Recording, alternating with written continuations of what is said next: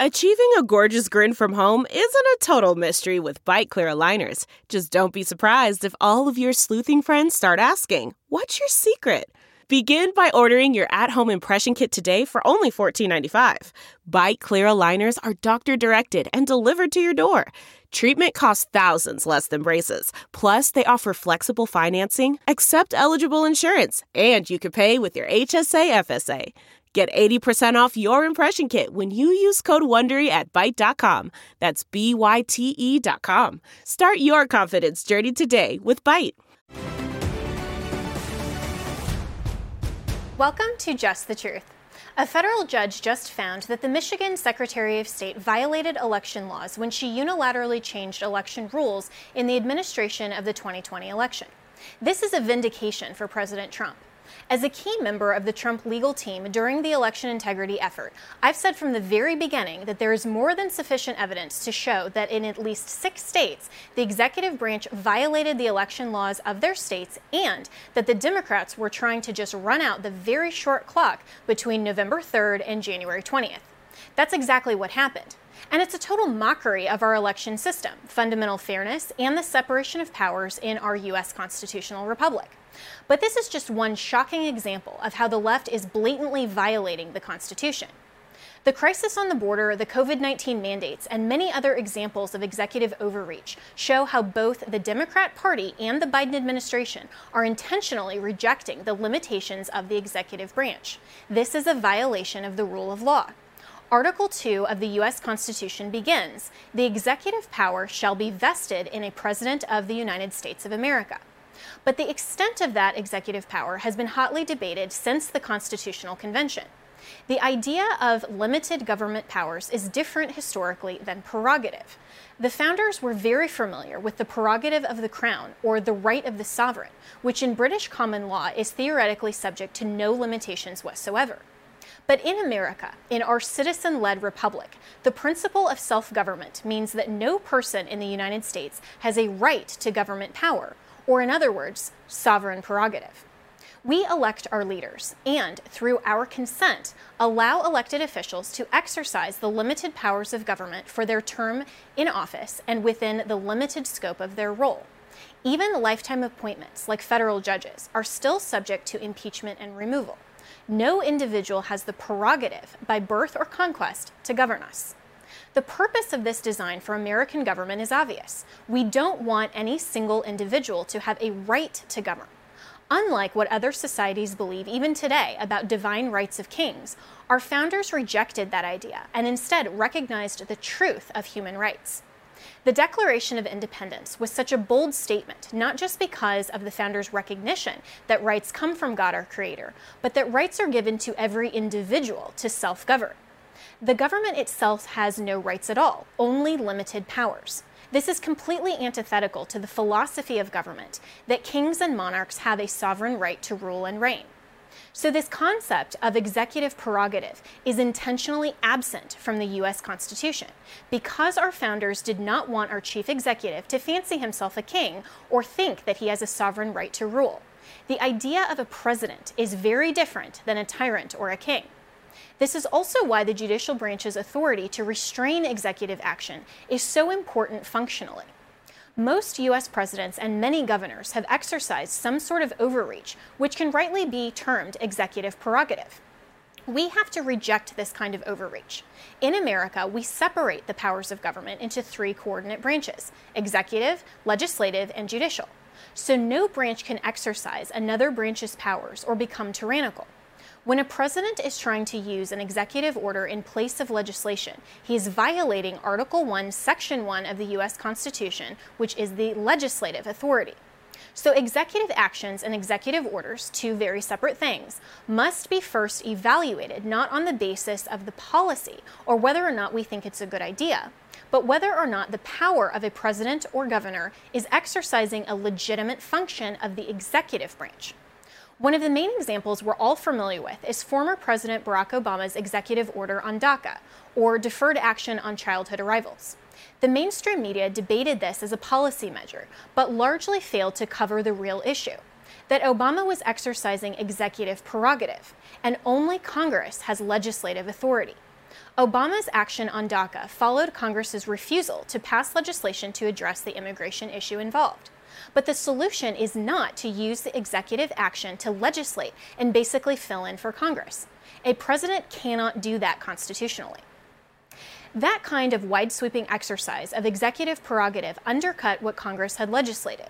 Our founders knew that it's never a good precedent to vest so much discretion in a chief executive without a check on that power. When executive prerogative reigns instead of our supreme law of the land, we have substituted our republic for the rule of a tyrant. Just today, the Heritage Foundation published a piece titled "The Left's New Constitution." Mike Gonzalez writes, "We have today a new unwritten constitution, a hodgepodge of executive orders, court decisions, legislation, and conventions. Of course, we already have a written constitution drafted in 1787 and amended since. The cognitive dissonance of living under these two constitutional regimes is thus causing friction across society." And he's absolutely right. This is the fundamental philosophical difference between the Democrat leftists and constitutional conservatives. In just 2 months in office, Joe Biden signed 37 executive orders. How many of us are even aware of the substance of these orders? You can find the text of all executive orders at the Federal Register online, and we need to be informed citizens. Are you even aware of what your state governor is doing? You need to be. This isn't as simple as party line support. We have to be constitutionalists and citizens who understand what it means in context to be a government of the people, by the people, and for the people. We, the people, have rights. Our government doesn't. In order to maintain the separation of powers and a government functioning by consent of the people rather than sovereign prerogative, we have to reject the overreach of the executive through education, legislation, and especially our vote. Delve into the shadows of the mind with Sleeping Dogs, a gripping murder mystery starring Academy Award winner Russell Crowe. Now available on digital. Crowe portrays an ex-homicide detective unraveling a brutal murder he can't recall. Uncovering secrets from his past, he learns a chilling truth. It's best to let sleeping dogs lie. Visit sleepingdogsmovie.com/Wondery to watch Sleeping Dogs, now on digital. That's sleepingdogsmovie.com/Wondery. To continue this conversation on executive orders and the executive branch's overreach and how we as American citizens need to fight back is the General Counsel and Executive Director of the New Civil Liberties Alliance, Mark Chenoweth. Thanks so much for joining me. Thanks for having me today. Great to be with you. Absolutely. So for the average person who probably is looking at this in the headlines and politicizing everything, because, we tend to look at this as Americans as if the Biden administration is doing it and we're Democrat, then that's totally fine. And if the Trump administration or some other Republican administration does it and we're Republican, then that's fine. But that's not really the constitutional divide. So in your words, explain the difference of how we need to be looking at executive branch's authority and the limitations. Sure. So the president has the obligation to take care that the law be faithfully executed. It's Article 2 of the Constitution has the take care clause. And one of the ways that presidents do this is to use executive orders, or it can be less formal than that. It can be an informal instruction from the president down to someone lower in the executive branch. No one thinks the president has time to run the entire executive branch by himself, of course. The problem is when these executive actions or executive orders are used to shortcut the legislative process, and when they start becoming legislative actions rather than executive actions, that's a problem. Or if they start to try to bind the conduct of people outside of the executive branch, then that's a problem. So if it's just the president telling his subordinates what to do, that's one thing. If it's the president telling his subordinates to do something to third parties outside the government, that's a much bigger problem if there isn't statutory authority for the actions that he's asking them to do. So that gets into a conversation about the non-delegation doctrine. And so that's, for those people who aren't constitutional attorneys, explain that and what your organization is doing to fight that specifically. Sure. So Article 1, Section 1 of the Constitution, right at the very beginning, is the vesting clause, is what it's called. And the vesting clause says that all legislative power is vested in a Congress of the United States. And so what that means, and then Article 1 goes on to specify what the limited powers of the federal government are, and it gives those powers to Congress, most of them in Article 1 in the legislative branch. And so to the legislative branch there. And the reason why the vesting clause is important is because Congress cannot give away that legislative power that it has. It can't delegate. The reason it's called the non-delegation doctrine, Congress can't delegate its power, its legislative power, to the executive branch. And when it does so, that violates Article 1, Section 1 of the Constitution. Or if the executive branch just takes that power because there isn't any statutory authority for what it's doing, Congress never, for example, passed a law allowing the executive branch to do that, that also is a violation of the Constitution. And so even when Congress would, for example, grant some limited authority and they do legislatively delegate, is there a difference, or how has the court parsed the rise of the administrative state in that way when Congress has essentially ceded their authority to the executive branch? Well, the courts have been pretty reticent to do anything about it for about 75 years now, unfortunately. If you go back to when former President William Howard Taft was the Chief Justice of the U.S. Supreme Court. People may not realize he was the Chief Justice after being President of the United States, the only person who did that. He was obviously had a very thorough understanding of presidential power of the executive branch, and under his leadership, the Supreme Court actually checked executive power somewhat, and there were efforts to enforce the vesting clause. But sometime in the 1940s, we really got away from that, away from enforcing the vesting clause against the executive branch, and something called the intelligibility principle or intelligible principle doctrine got started. And essentially what the courts have said is as long as a piece of legislation has some intelligible principle in it that allows the executive to understand what Congress wanted, that's enough. Well, the problem with that is it could be that Congress is giving away too much power there, and there's nothing in that intelligible principle that has the teeth to stop the executive branch from taking too much power or stop Congress from giving away too much power. So what's exciting about today's Supreme Court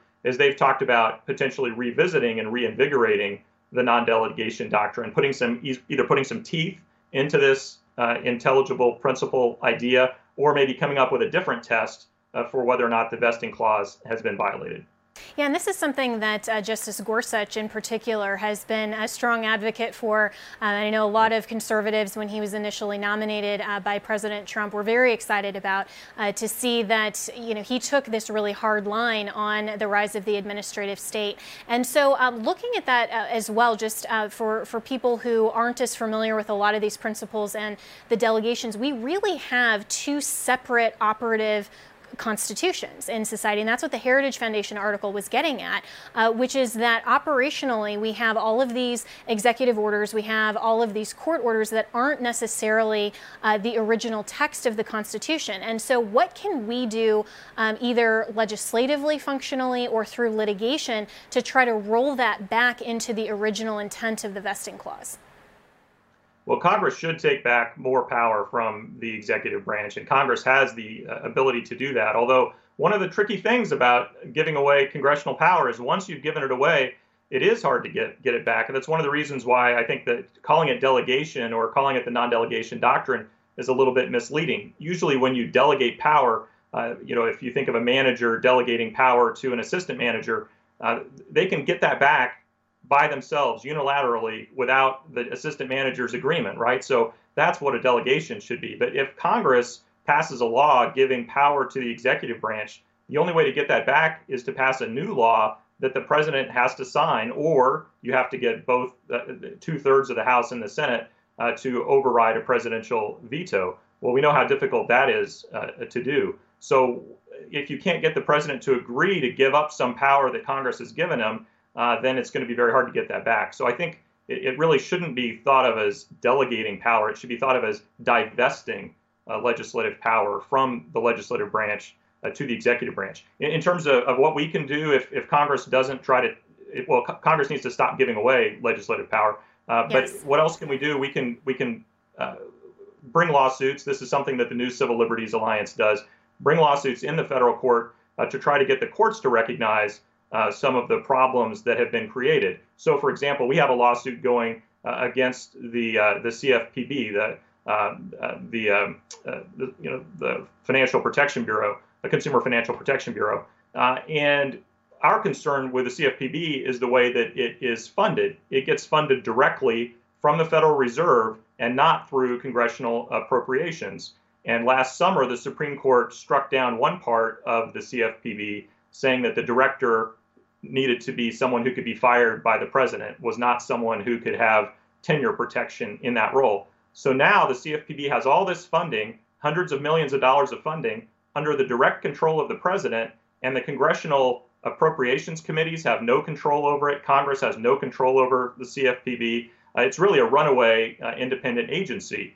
Less independent now because the president can fire the director, but it's this funding problem is really a core appropriations is a core congressional power that they've given away in the case of the CFPB. So our lawsuit is trying to get courts to recognize that needs to be reined in, as one example. That's a great example. And, when we look at Congress delegating, or as you rightly said, we should call this divesting, and I think that's an important difference. Why hasn't a more conservative Congress, for example, when Republicans controlled both the House and the Senate and also the White House, in your opinion, has this not been brought forward by either party? I mean, is it just something that functionally Congress isn't paying attention?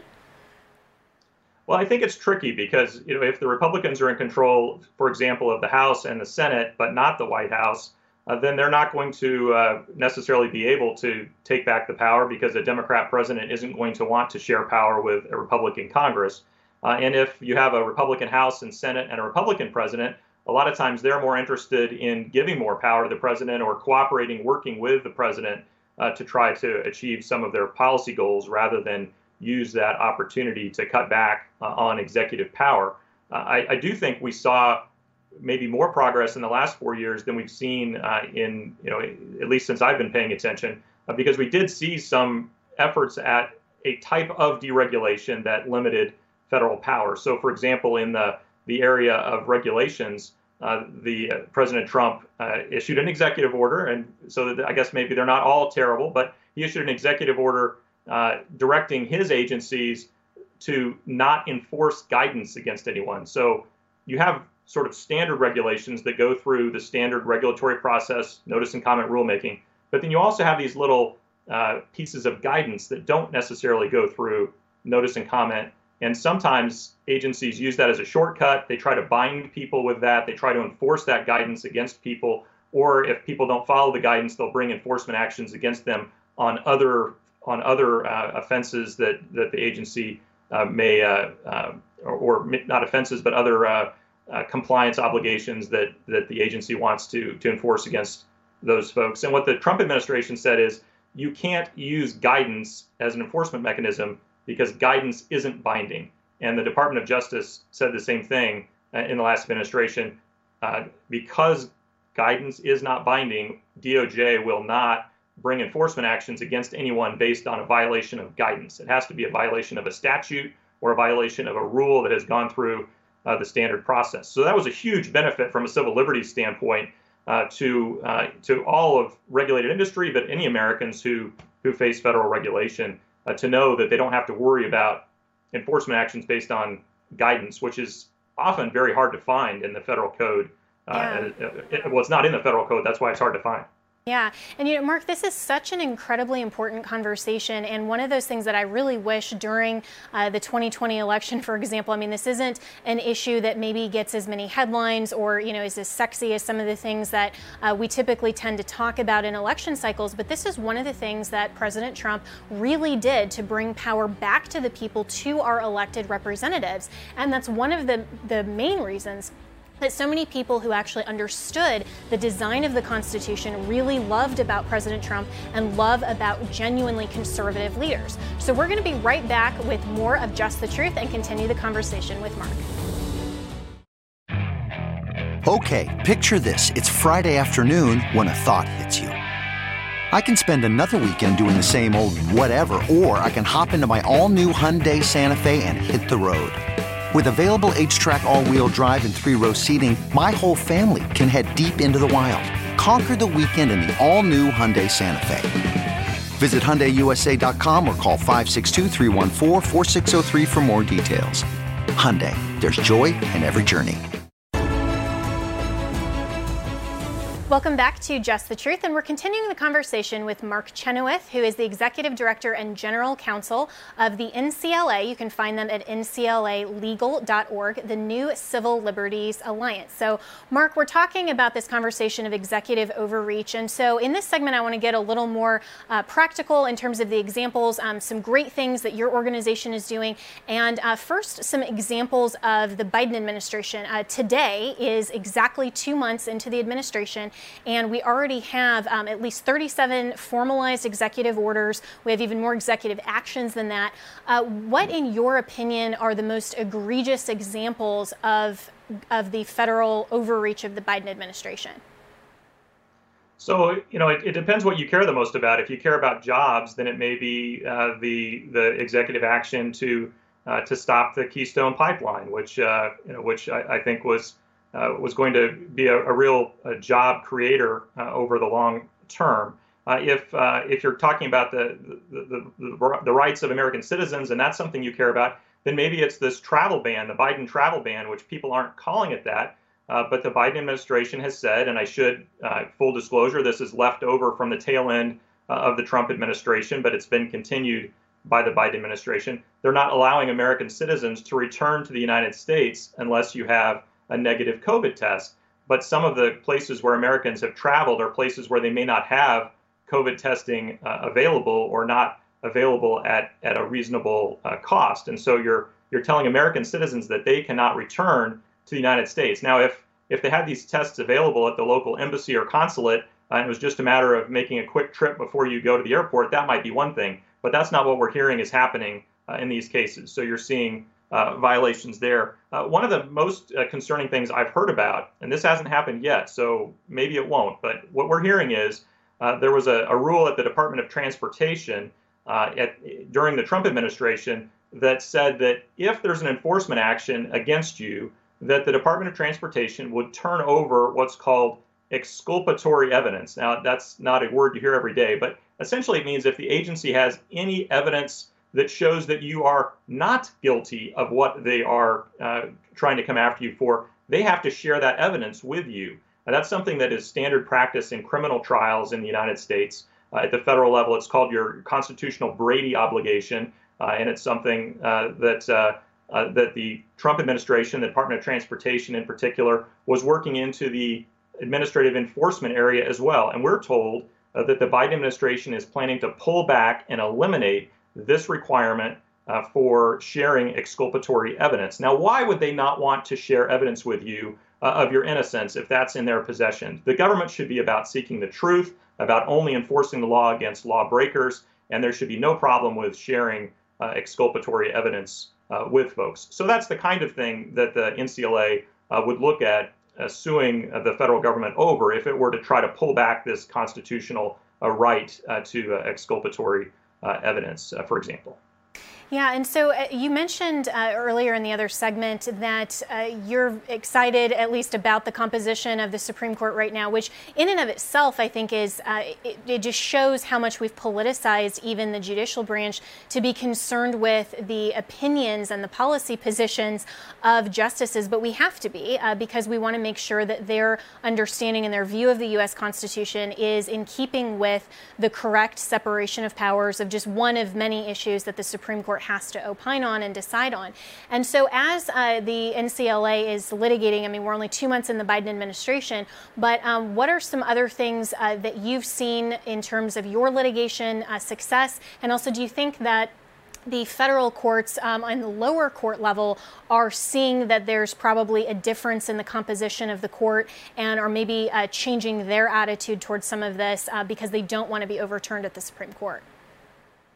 I hope that's the case. So, as you note, the administration is rather young, so there aren't a ton of lawsuits going yet.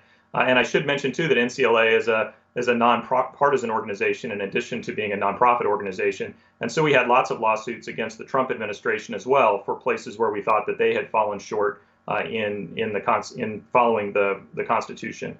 But one of the places that we have an ongoing lawsuit now against the Biden administration, again started against the Trump administration, is against the Centers for Disease Control and Prevention, the CDC, which issued last September a nationwide moratorium against evictions. And the problem with that, and again, we don't have a policy position on the wisdom of eviction moratoria or so forth. It's just that there is no federal statute. Congress has never given the CDC the power to do this. The CDC does not control housing policy. That's not their role in even the federal government. And for the CDC to issue this nationwide eviction moratorium without statutory authority, we think is a tremendous violation of civil liberties of housing providers in this case. And so we have a lawsuit going against them. In fact, we have filed a new lawsuit today against the Biden administration, a class action lawsuit against the Biden administration and the CDC over the same issue. But we also have a case that's still pending in the 11th Circuit Court of Appeals on the same issue as well. So we're trying to come at it from as many angles as we can to make sure that the Centers for Disease Control respects the limits, the statutory limits and the constitutional limits on its power. The CDC should not be preventing state landlord-tenant courts from operating, which is what it's been doing since last September. And I love that you mentioned that as a constitutional organization, as someone who is legislatively trying to make sure that we're enforcing the rule of law in our country, that this is also the Trump administration, the Biden administration. This isn't just about partisan party politics, because typically if people are in favor of Trump or they're in favor of Biden, they think that these types of lawsuits are necessarily good or bad depending on their politics. But what you're pointing out is very important, I think, for viewers to recognize that the executive branch has been overreaching for years and years and years before any of the current administrations. And so to roll back those things, litigation is one of the best tools that we have available to do this. So I commend your organization for doing that. And that also gets into the area of, for example, sanctuary city policy, because when we talk about the overreach of the executive branch, it's not just on the federal level, it's on the state level as well. And so is your organization involved in any of those litigation efforts?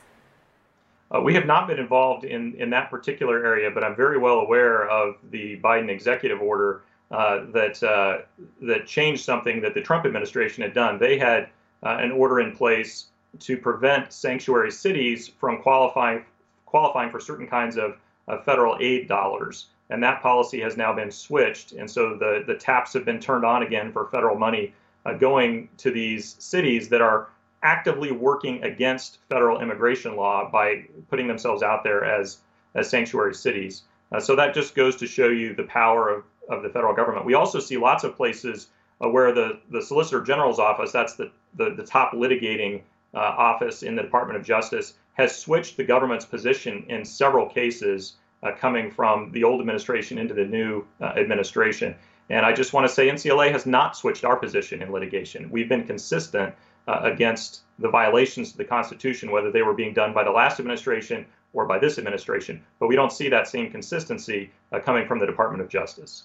That's really fascinating. And as constitutional conservatives, we should always be on the side of the U.S. Constitution, the correct delegation of authority within the separation of powers in the Constitution, and should be consistent regardless of who is in power and what administration and party. That's absolutely correct. And I think for a lot of people, we tend to only view this through the lens of partisan politics and through the headlines that we see. We don't actually analyze the root issue, which is, can this particular government actor or branch or agency actually do what it's trying to accomplish? And is that something that is constitutional or not? That's a question that should be black and white, but it's often shaded by colors of politics. And so in the last couple minutes that we have with you, Mark Chenoweth from NCLA, I also want to talk to you about the litigation that you have ongoing for International Women's Day and Biden issuing the executive order on guaranteeing educational environment free from discrimination on the basis of sex,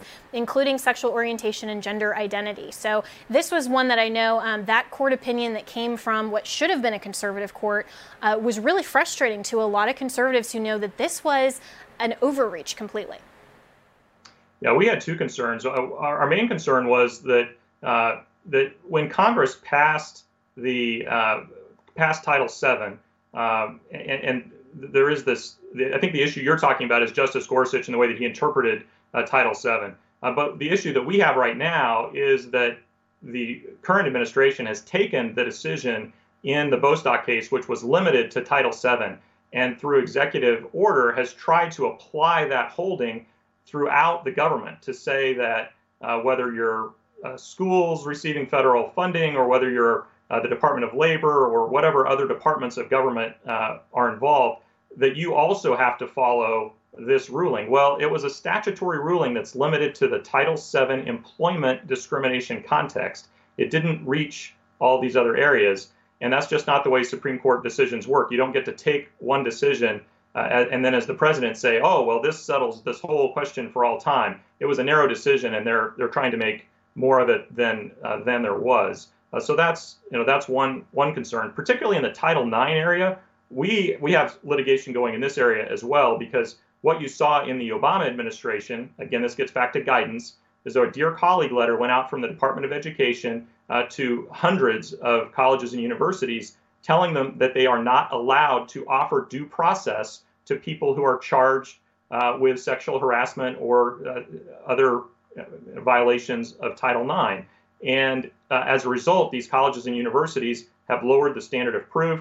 They've prohibited the defendants from learning the charges against them. They've prevented them from cross-examining witnesses. They've prevented them from offering witnesses in their own defense. All the things that you just read the Bill of Rights, and you can see the kinds of things that you should have in the way of due process. This is such an overreach. Absolutely. And Mark Chenoweth, we're going to have to leave it there. There's so much more that we could talk about the executive overreach. And I hope that people will go to nclalegal.org, find out more about the work of the new American Civil Liberties Alliance, and make sure that you help their organization. The Angie's List you know and trust is now Angie, and we're so much more than just a list. We still connect you with top local pros and show you ratings and reviews, but now we also let you compare upfront prices on hundreds of projects and book a service instantly. We can even handle the rest of your project from start to finish.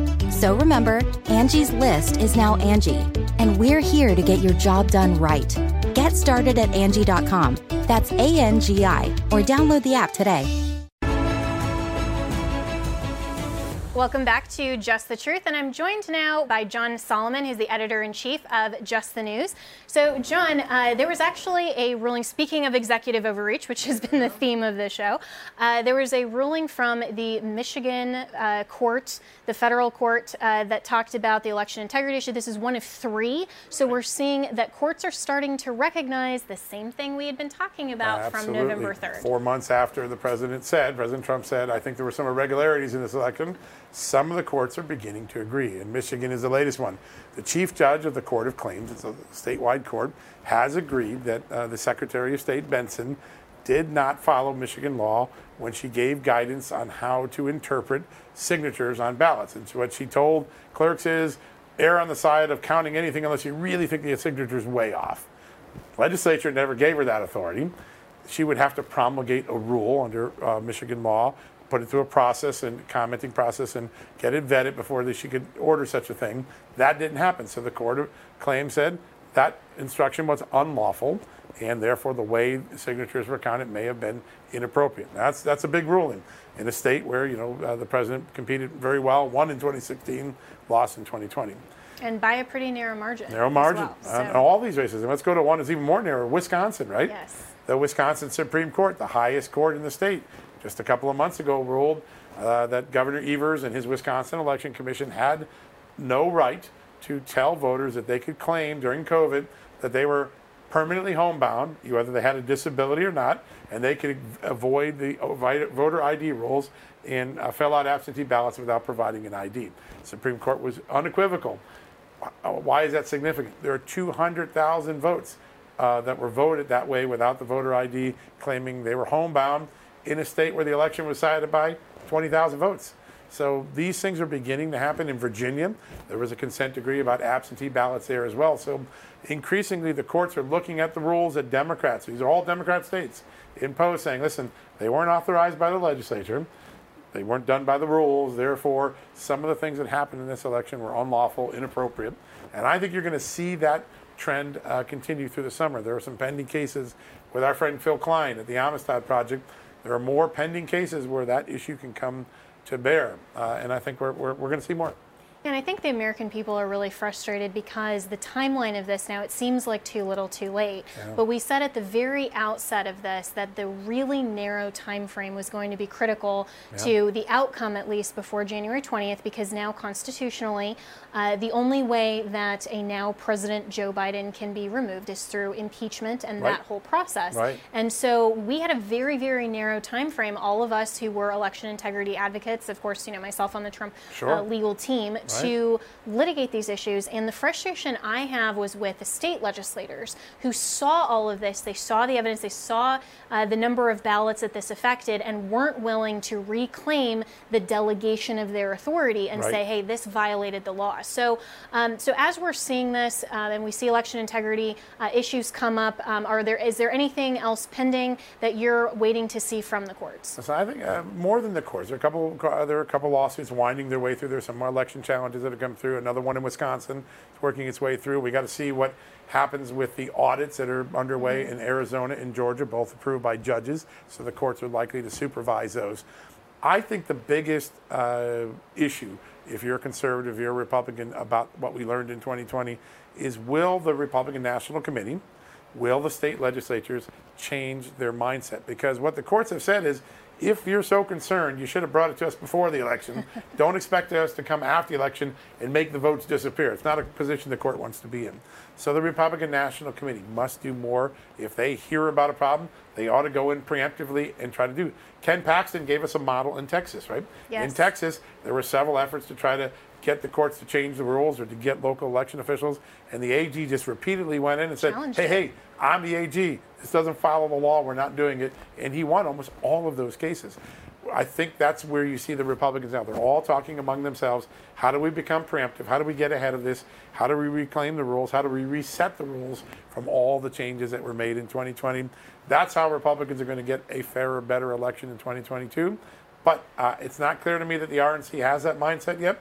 It is clear that some legislatures and some legislators are on offense for the first time, having learned their lesson in 2020. Yeah, and in fact, in the next segment, I'll be talking with Mark Fincham. I did an interview with him previously, who was in, of course, Arizona. In that hearing, who is still fighting the good fight for election integrity. But John, you continue to make this argument, and I think you're right on this, that the election really was set months before November 3rd. And it really frustrated me personally, and I'll share my opinion on this, and I have, for a lot, that the RNC wasn't willing to do more and mount those challenges, because President Trump was very clear that this was something that was unconstitutional and it was going to lead to massive, massive chaos, which is exactly what we saw in the election. And that's really been your position. Well, listen, the most amazing document to read, if you want to know how did 2020 happen the way it did, all you have to do is read David Plouffe's book, A Citizen's Guide to Defeating Donald Trump. Barack Obama's former chief architect of politics writes a book saying, here is how Democrats can win the election. We're going to get out the vote in a large way in urban areas, and the way we're going to do it is we're going to loosen the rules, make absentee ballots, try to lessen signature verification. He put the whole playbook out there, and someone at the RNC must not have read the book. They should get on Amazon, buy the book, because they're going to do it in 2022 if they don't pay attention. That when you talk to people who now know what they've gone through, this is what they say. David Plouffe put it out and open, and we were asleep at the switch. I don't think that's going to happen in 2022. I see a lot of activity. I know there are committees inside the RNC studying each aspect of the failures in this election, meaning the RNC's failures, trying to get things better. We'll have to watch and see what happens. But the roadmap's there. The Democrats are going to try to run the same election strategy. Hey, it worked in 2020. You're going to run it again if it stops working. I think Republicans have to get on their side if they want. They got to stop complaining. Going on offense is the surest way to protect your election interests. And I think this time around in 2022, they're going to be a lot more loaded for bear than last time. Yeah, and I hope that people will recognize that this isn't just about being frustrated over the 2020 election. Of course, I share those frustrations, absolutely. Sure. But it's making sure that we correct all of these things before 2022 and not just complaining about it and looking backwards, but looking forward to saying, what didn't we accomplish? What were the violation of the rules? And making sure that we can change this moving forward for free and fair elections in the future. Listen, with the exception of of Iowa, too, where Nancy Pelosi would like to erase that election and remove a duly elected Republican from Congress using the House administration. There's no value because there's no chance that Joe Biden's getting ousted from office because of the election. It's over. Right. Go back, study 2020, and then learn from it and try to get the rules that if you're a Republican you want, if you're a Democrat, you try to get the rules you want. The Republicans didn't play that game in 2020. I think they're in the game for 2022. We'll have to watch and see. As a reporter, I'm fascinated by it because when a party learns after the fact a painful lesson, they often come back with a vengeance, and I think that dynamic is very possible in 2022. I hope so. And, as a person who was a member of the Trump campaign, seeing that disconnect with the RNC really frustrated me, and I know frustrated a lot of people who were very, very solid advocates of President Trump to see the failures of the RNC happening in real time. So I hope that they take that effort, and I think it's incumbent upon American citizens to challenge the RNC and make sure that they know to do that. Absolutely. Well, and in the last we have about 40 seconds here, John, but there's one other headline I want you to get to real quick. Sure. Yeah, this morning, Ahmad Zuberi, large bundler for Barack Obama and Joe Biden and Hillary Clinton, millions of dollars. He's admitted he made foreign money, illegal donations. It turns out he had a secret life. He was working for the U.S. intelligence community while doing all those crimes that he's now admitted to. A lot of questions. I don't think we know the whole story about Ahmad Zuberi, but it's becoming a lot more interesting than it was 2 weeks ago. And you'll get to the bottom of that. So read the stories and all of the day's headlines at justthenews.com. John Solomon, best reporter in Washington, D.C. We'll be right back with Mark Fincham on Just the Truth. What makes a life a good one? Is it the adventure you have? Or the friends you find along the way? Maybe it's pursuing your passion while striving to protect, defend, and save what you believe in every single day. So what makes a life a good one? In the Coast Guard, we think it's all of the above and more. But you'll have to find out for yourself. Visit gocoastguard.com to learn more.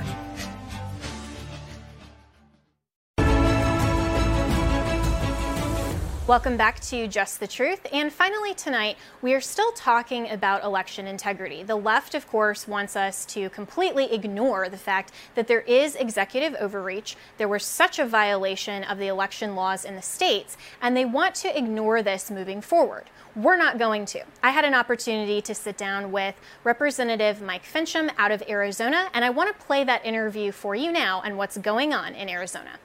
Thanks so much for joining me here on Just the Truth. Well, thank you for the invitation. What a joy. Absolutely. So I know that there are so many questions still about what's going on in the swing states. What can you tell us about the fight for election integrity in Arizona? Well, as you very well know, November 30th, we had an exhaustive hearing which launched the Senate, the state Senate, to issue subpoenas and all the Maricopa County stuff. We're at a point right now where the Senate president is evaluating vendors, tools, and hopefully very soon we will get the forensic audit that we've all been waiting for. But I am told that they are dedicated to moving forward, and this is going to happen. That's really excellent news. And so I think for a lot of Americans who kind of see this maybe as not timely enough, what is your message to your constituents about why this still matters and why we need to focus on looking forward rather than just backwards to what happened in 2020? Yeah, this is a public policy question. And if what we believe has happened, if we have the proof for it, if we have the evidence for it, that means that we have to develop public policy prescriptions to see to it that this doesn't happen again. Everything from ballot integrity to voting systems to all of the things that go along with that. These are very important issues because at the end of the day, if we don't have confidence, if our voters don't have confidence in the election process, they're not going to have confidence that they have given their consent to be governed. And that is the basis for our republic. Absolutely, and so well said. And I'm so thankful that there are legislators like yourself and others in Arizona, the few that I met across the country throughout the election integrity effort. What would you say is the percentage of the people and the legislators in Arizona that are actually committed to this effort? Is it bipartisan at this point, or where is the fight? Yeah, unfortunately, it is quite partisan.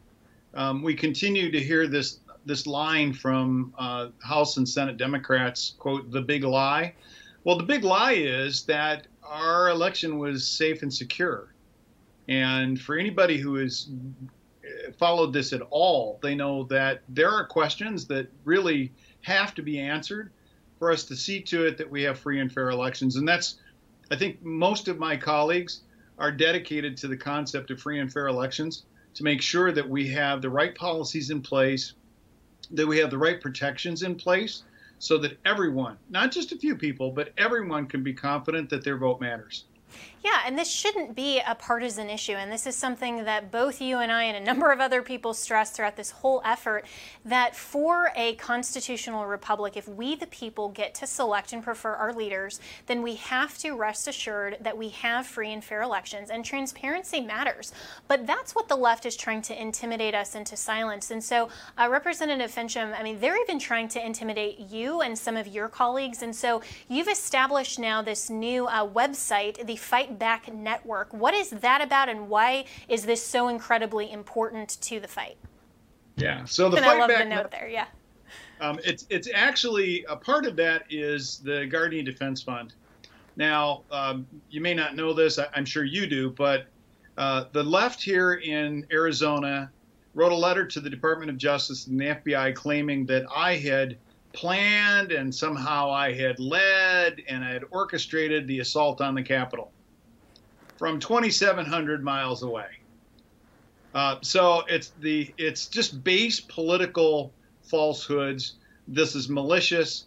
And so now we find ourselves in this space where, will the FBI take this seriously? I mean, absent any proof whatsoever, all they have to do is look at my cell phone and they'll know exactly where I was at by the minute from January 5th all the way through the 7th. So they'll know that this is absolutely absurd. But more importantly, the left has gotten to the point where they are trying to weaponize everything. And by that, I mean, they have now started a recall against me based upon absolutely false claims. And we're going to fight back. They picked on the wrong guy this time.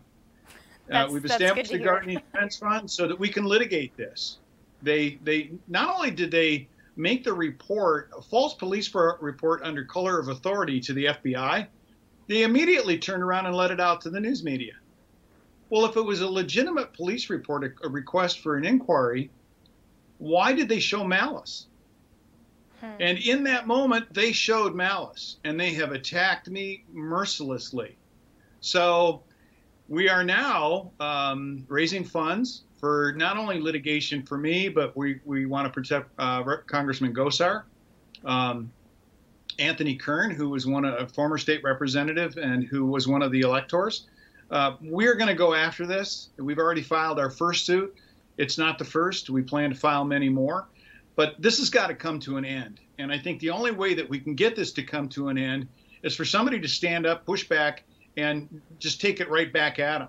So far, I don't know what that is about Republicans and conservatives, but we seem to take a lot of punches. Defense was never meant to be a permanent state. So we're going to go on the offensive with the message and say enough is enough. You're not going to weaponize our entire society. That's really a great effort there, and I commend you for just standing firm in the truth, because words matter, meanings matter, and I see that you have the note right there. So fightback.network is where you can find out more about this. And so Representative Fincham, in just the last couple of seconds that we have here, what is your message to the other state leadership to stand firm in election integrity? I think so. We're seeing 500 to 1 on emails coming into our system. Wow. Election integrity matters to everyone, and we've got to get a handle on this. That was Representative Mark Fincham out of Arizona, and we will be following all of the developments in Arizona as well as any other states on election integrity issues here on Just the Truth. Now, finally, to Just the Word.